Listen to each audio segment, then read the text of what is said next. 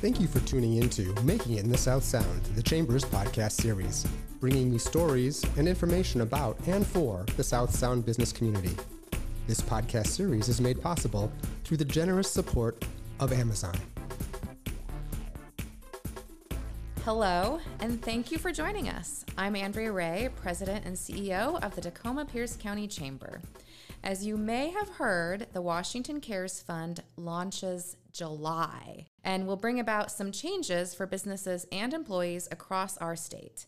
I'm here with Ben Veghte, Washington Cares Fund Director at the Department of Social and Health Services, to talk about what this new program is, learn what it means for businesses, and to get answers to some of the most common questions people have. Ben, thank you so much for being here. Glad to be here. Appreciate it so much. So let's start at the very beginning. It's the very best place to start. What exactly is Washington Cares, and what is the need for this program in Washington State? Thank you so much for having me. The need for this is simply that middle-class families don't have a way to pay for long-term care. And more of our families are being affected by the need for care in a more significant way for two reasons.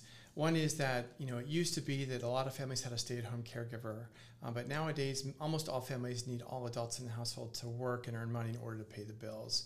And the second reason is that the population 85 and older in our state is doubling over the next 15 years. So more and more families are going to have not just one, but maybe two or three older adults, maybe my mom, maybe my spouse's mom and dad, that we're all trying to make sure are okay as they age, while we're still balancing our careers and maybe even raising kids at the same time. And so that's why the program was enacted. And in terms of how it works a lot like Medicare or Social Security. Everyone pays in. And then if you experience the need for care, everyone can benefit. Now, it's absolutely not everyone because some people have applied for exemptions, but it's virtually everyone. And over time, it'll be pretty much everyone. Perfect. Well, maybe we can jump into that a little bit. What are the exemptions? You mentioned exemptions. And how do employers, track and report these? Or what about business owners and people who are self-employed? Is that still something Sure. that they need to track? Sure, great questions. So there's two kinds of exemptions. One is the ones that we had been talking about for the last couple of years, and that's private insurance exemptions. So people who had private long-term care insurance in place prior to implementation of WACARES, prior to November of 2021, had until the end of 2022 to apply for an exemption on the basis of having that coverage. But that window is now closed, and so either you have that exemption or you don't. If you do have that exemption as an employee, you give that letter, which you receive from the Employment Security Department, to your employer, to your HR, and HR keeps that on file. And then when they remit premiums to the Employment Security Department every quarter, they don't deduct premiums from you because you have an exemption letter on file. The second type of exemption are ones that were enacted in 2022, and there's 4 of those. And these are a different type of exemption. They're going to exist forever. The private insurance ones are expired now. They're still valid, but you can't apply for them anymore. Right. If I applied for private insurance now, it's a moot point. Right exactly. Mm-hmm. That's a moot point. Mm-hmm. But there are 4 new categories, and these were created for people who would have had to pay in but not had a plausible path to being able to claim benefits. Mm-hmm. So, for example, if you live in Idaho and you work in Spokane, or live in Portland, Oregon, and you work in Vancouver. Right, which a lot of people do now with, hybrid and remote work, right? That's right. COVID definitely kind of, changed where, people call home and where people call the office. That's for sure. Mm-hmm. And so if you commute regularly across the border into Washington, under the original law, you would have had to pay into WACARES, but couldn't get the benefit. Yeah, exactly. And so they fixed that by allowing people in that situation can apply for an exemption if they want one, and then be exempted from the program. And if you wanted that exemption, you can go to our website, wacaresfund.wa.gov/exemptions, apply for an exemption, and once you have that from the Employment Security Department, you give it to your employer, they have it on file, and again, they don't deduct your premiums from you. The other three categories of exemptions that are like that are military spouses, because they move every couple of years. Right. Workers on non-immigrant visa, like farm workers and some tech workers who, if your visa says you have to leave the country after a couple If you're on an H-1 visa. Yeah, exactly. And then there's veterans who are 70% or greater service-connected disabled from the VA.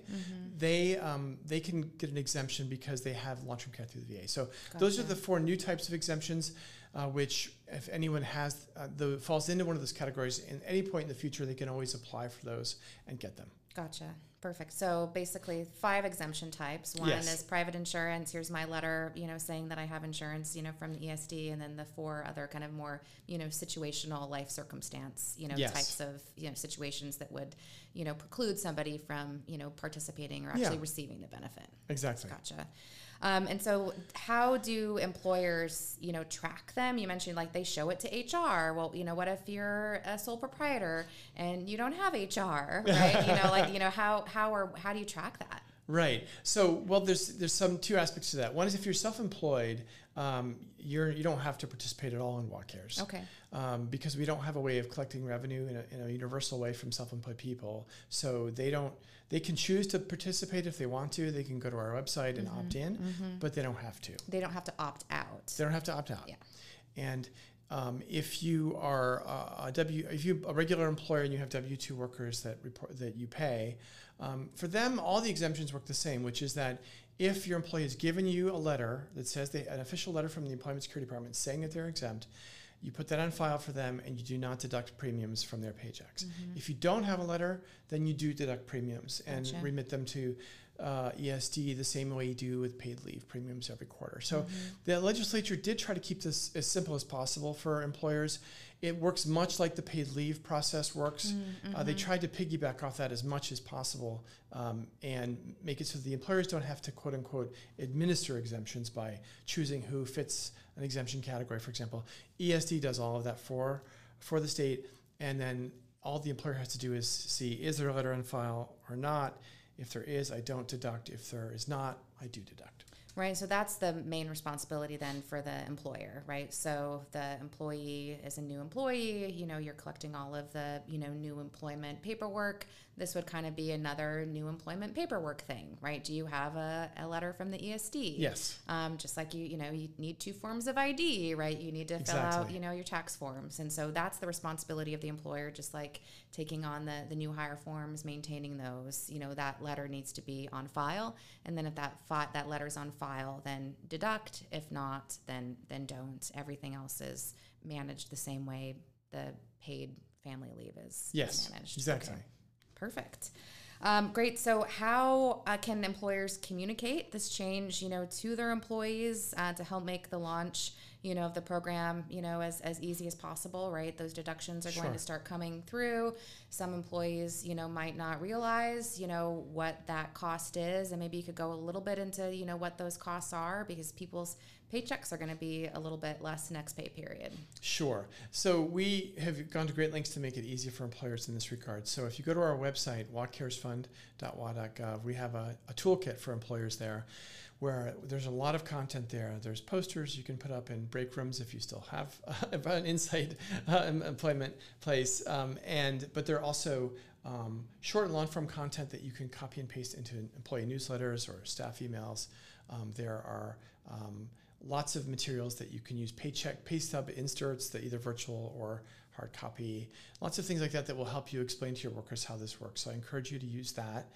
And the website also has a contact form if you have questions for the Employment Security Department. They administer the premium collection and they administer exemptions. So if you go to our contact page, their email address is there and their phone number for if you have any more questions about that. In terms of the cost, the premium is 0.58% of wages. So it's a little bit lower than the paid leave premium. And so for the typical worker covered by WA Cares, the median worker who makes a little over $50,000 a year, it's about $290 a year or $24 a month that will come out of your paycheck. If you make less than that, you pay less. If you make more, you make more. And over the course of a 30-year career, for example, for the median worker, that's a little under $9,000 of contributions. The benefits are $36,500, and they go up with inflation every year. So when you or I claim 30 or 40 years from now, the benefits will be more like $60,000. But the contribution will stay the same. Contribution, it does stay the same. It's different from paid leave in that regard. In paid leave, because there's a 1-year actuarial horizon where every year, depending, like during a pandemic, paid leave claims go through the roof, right? And then premiums go up. And then if there's a period of stability, people are healthier for whatever reason, there might be fewer claims, and then the premiums drop again. And so premiums fluctuate. They're very dynamic in paid leave based on changes from 1 year to the next. For us, we have a 75-year actuarial horizon. So we plan our finances through the end of the century right now. And so we're more like an oil tanker than a speedboat. Right. So we don't change direction fast. So in our law, the premiums can't go up. So whereas in paid leave, they have a broad range where the premiums can fluctuate. Ours can't fluctuate. So our premiums won't go up unless the legislature explicitly chooses to raise the premium. And they shouldn't have a reason to do so. Our premiums are projected to keep us solvent through the end of the century, so there's no need to raise the premium. Perfect. And I know you talked a little bit about how this is kind of similar to paid leave. Paid leave, there is some responsibility on the employee for being able to, collect, right, on the benefit as well as the employer. Can you talk just a little bit about from, the employee perspective, what does that look like, if they need to or want to collect, when can they, how will that work? Right, that's a great question. And also related to that, which I neglected to mention before, is that one difference is that in paid leave, the employer pays a part of the premium and the worker pays the rest. In WACARES, there is no employer contribution, so it's just employee paid. That's important to keep in mind. When it comes time to claim benefits, that's long down the road for most people, hopefully, right? And so when you do claim, employers aren't involved at all. Okay. Because hopefully... Because the employer is not part of that process other than just the collection from the payroll. Correct. Because when you need long-term care, for most people, you're unable to work at that point. For most people, it'll be later in life. And maybe you're in your 70s or 80s. And you go to our website and apply for benefits there. And we determine if you've contributed the right number of years. And then we send someone to your home to make sure that you need care to prevent fraud. And then they would authorize benefits. And then you could find providers in your area to get long-term care. Gotcha. Perfect. And so what's the timeline in terms of, you said when people pay in and then, there's a process, I'm sure, people can't start collecting in August when, we're starting this in July. Right. So it's 3 years down the road is when we start paying benefits. And that's mainly so that we can collect the premiums and invest them and start to get some investment income. We have two sources of revenue in our program, the premium revenue and then the investment income. And 40 years from now, we'll have more investment income than we do premium revenue because, just like for your 401k, right, over time, the investment income is more. And so we get a little bit of a head start on that by having 3 years without paying benefits. Helps keep our premiums low because we'll be getting more investment income. So we start paying benefits in 2026.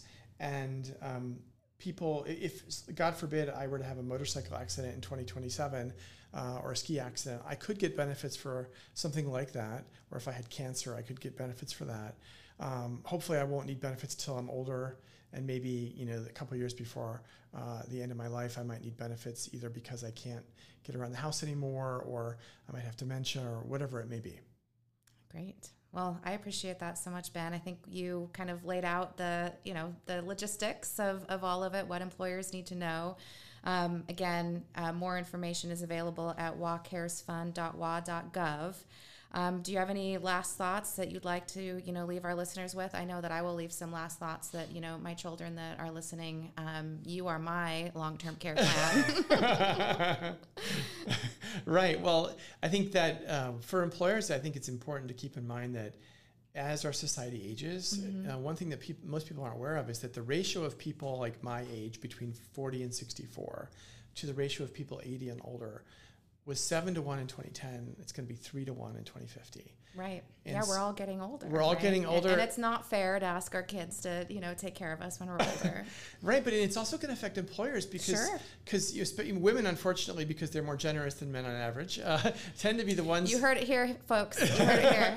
Tend to be the ones who take this on. Right. And so I know it's an equity issue. It's an equity issue. Absolutely. And I know in my own team, we're 90% women on my team, and they're if people have to leave their job to care for a loved one, it really affects the productivity of an organization. And so if a program, when this is in place and people can families have access to hire a professional home care aide, it means that more people can stay in the workforce and stay productive in their prime years of their 40s, 50s, and 60s.